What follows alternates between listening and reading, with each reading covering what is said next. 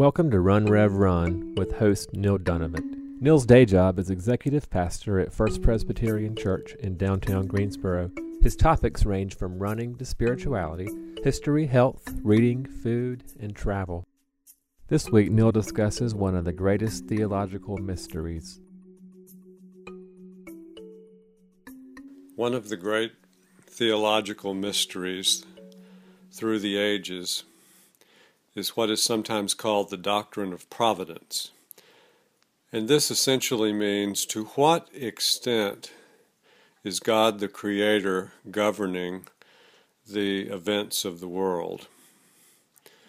On the one extreme were the deists, many of whom our founding fathers, such as George Washington or Thomas Jefferson, believed that God only created the earth and sort of set things into motion and then let things happen more or less by chance or by design, with chance built into the design. And then others continued to believe that all events of life, perhaps including what our children look like, who we marry, perhaps even the little details of everyday life, whether it rains today or doesn't rain tomorrow, are all being planned minutely by the Creator.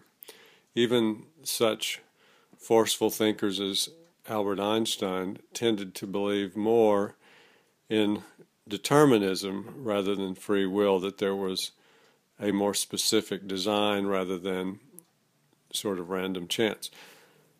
Well, even back in the 1580s, there was a Dominican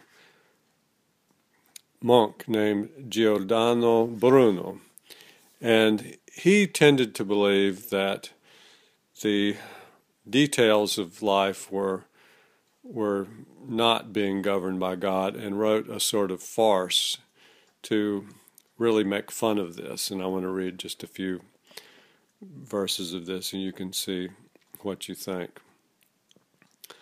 That today at noon, God ordered that 2 of the melons in Father Franzino's melon patch will be perfectly ripe, but that they won't be picked until 3 days from now, when they will no longer be considered good to eat.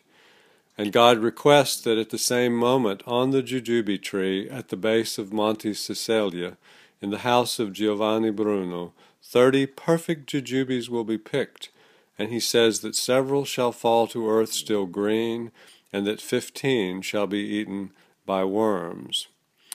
That from the dung of Vasta, the wife of Albinzio Savolino, from the dung of her ox 252 dung beetles shall be born, of which 14 shall be trampled and killed by Albinzio's foot, 26 shall die upside down, 22 shall live in a hole, 80 shall make a pilgrim's progress around the yard, 42 shall retire to live under the stone by the door, 16 shall roll their ball of dung wherever they please, and the rest shall scurry around at random. Well, you can see he was having fun with this. I guess what I believe is that there is built into God's plan a great deal of chance, experimentation. Things come and go, and it's all just a part of the design of life. But I also believe that there is an overall plan that is good and is loving, but sometimes mysterious and difficult to understand.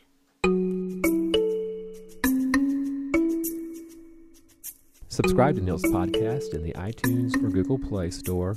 Learn more about the First Presbyterian Greensboro at fpcgreensboro.org.